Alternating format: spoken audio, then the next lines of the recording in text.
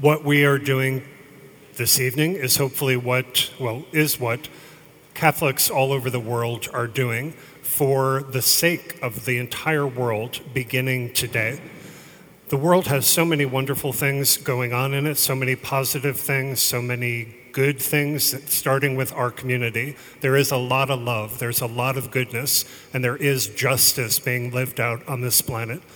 The world is also a complete mess. We talked about that last Sunday. I mean, the shock of Ukraine is shock after shock after shock, pure evil unfolding with millions of people, the absolute innocent victims of pure evil. There is so much poverty on this planet. The imbalance only grows between people who have virtually nothing or nothing and those of us who have more than we need. There's so much hatred, there's so much violence, there's so much nastiness, there's so much selfishness, such a waste of this planet. And the interesting thing is, 2,000 years ago, the Son of God came to this fallen, sinful world, and ultimately through his passion, death, and resurrection, he brought salvation to this planet.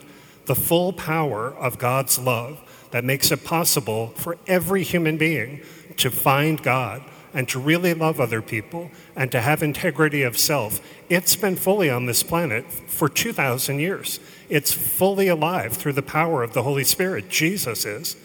This is the state of the world 2,000 years after we were saved. And that's the nature of human freedom.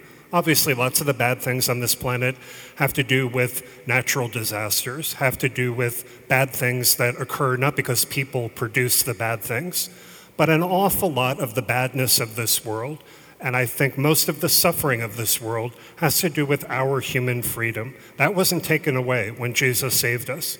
We are absolutely individually and collectively free to do whatever we want with the lives that God has given us, individually and collectively.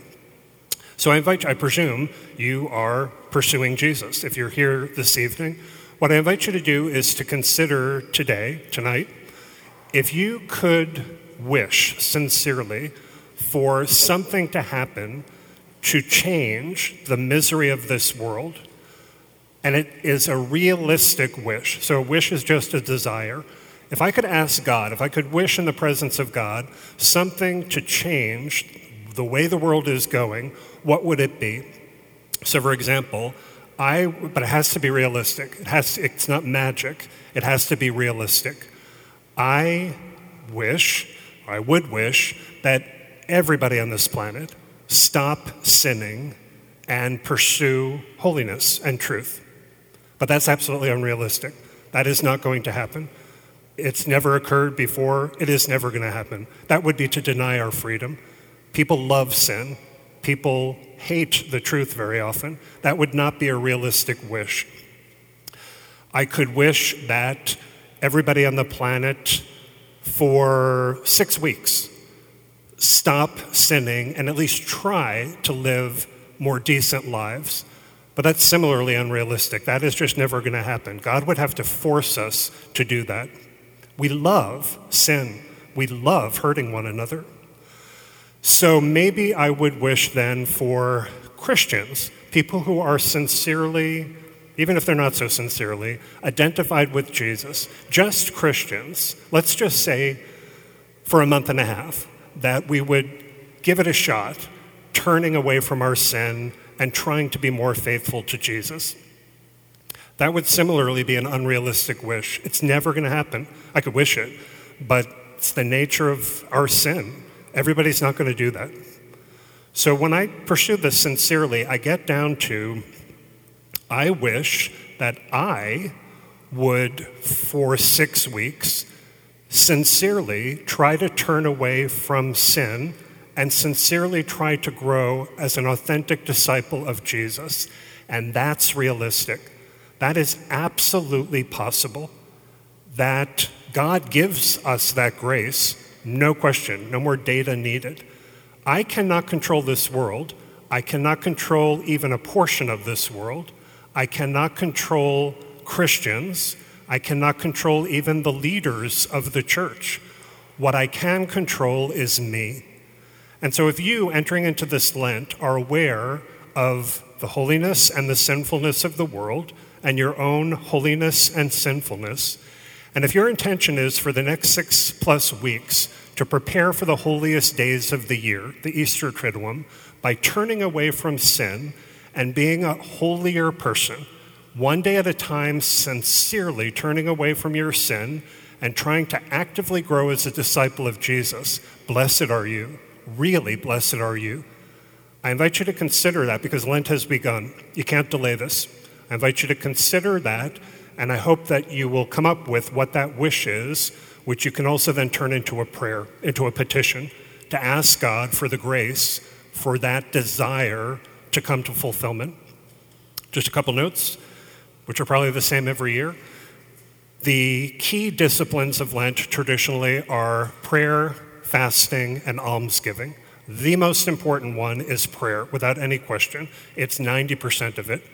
Please come up with a plan to focus more on prayer in your daily life for the next 6 weeks. The best way to do it, in my experience, is to take the gospel reading every day at Mass during Lent and to reflect and act based on that. You've got a guide in the bulletin for each day of Lent if you want to use that. We've posted links to guides for kids on our parish's social media today. If you use what's in the bulletin, whatever you use, please be sure you're setting aside a clear period of time to pray more during the next 6 weeks. Number 2, fasting. To pull back from some of what I consume is a very healthy spiritual discipline. It focuses me on life. It focuses me on prayer. It hopefully opens, if it is sacrificial, it opens me to the reality of how most people on this planet suffer want, and I don't. I don't suffer any want. Fasting is a superb spiritual discipline to focus us spiritually. If you find it challenging to abstain from meat on a bunch of Fridays and to fast 2 days, I think I have said this before, see a psychiatrist. That should not be a challenge. If it is for you, seek immediate psychiatric help. Your plan for fasting has to go beyond those very simple disciplines. And finally, third, almsgiving. We are very generous around here, most of us, sacrificing the material God has given us to do his work, particularly through this community. During Lent, I will up that. I will give more of the material resources I have, money. I will put it aside in order to put it to work for other people in this world who are in much greater need than I am. We're supposed to be doing that week by week, and we do it so much in this community. During Lent, we up it. So again, we can be more focused on being God's instruments and really changing the lives of the people around us for the better. Fourth and finally, I encourage you to consider as a discipline this Lent, beginning immediately after this Mass, to recognize in your online behavior what is sinful, what is wasteful, and what is dragging you away from God and the life you're meant to have. Virtually, Rosemary Hanley, you might get the off on this because I don't think you even have a computer or a phone, but you're rare. All of us almost have this issue. Almost all of us are misbehaving, or we are really sinning, and we are really being dragged down very dangerous rabbit holes in our online behavior. I ask you tonight to recognize it and to address it. Cut it out tonight. If you cannot cut out your unhealthy, sinful, wasteful online behavior for 6 weeks, honestly, you're never going to do it. This is a great opportunity for all of us. So I wish you a very deep Lent. Thank you for listening. To learn more and to get involved, go to stpatrickparish.com.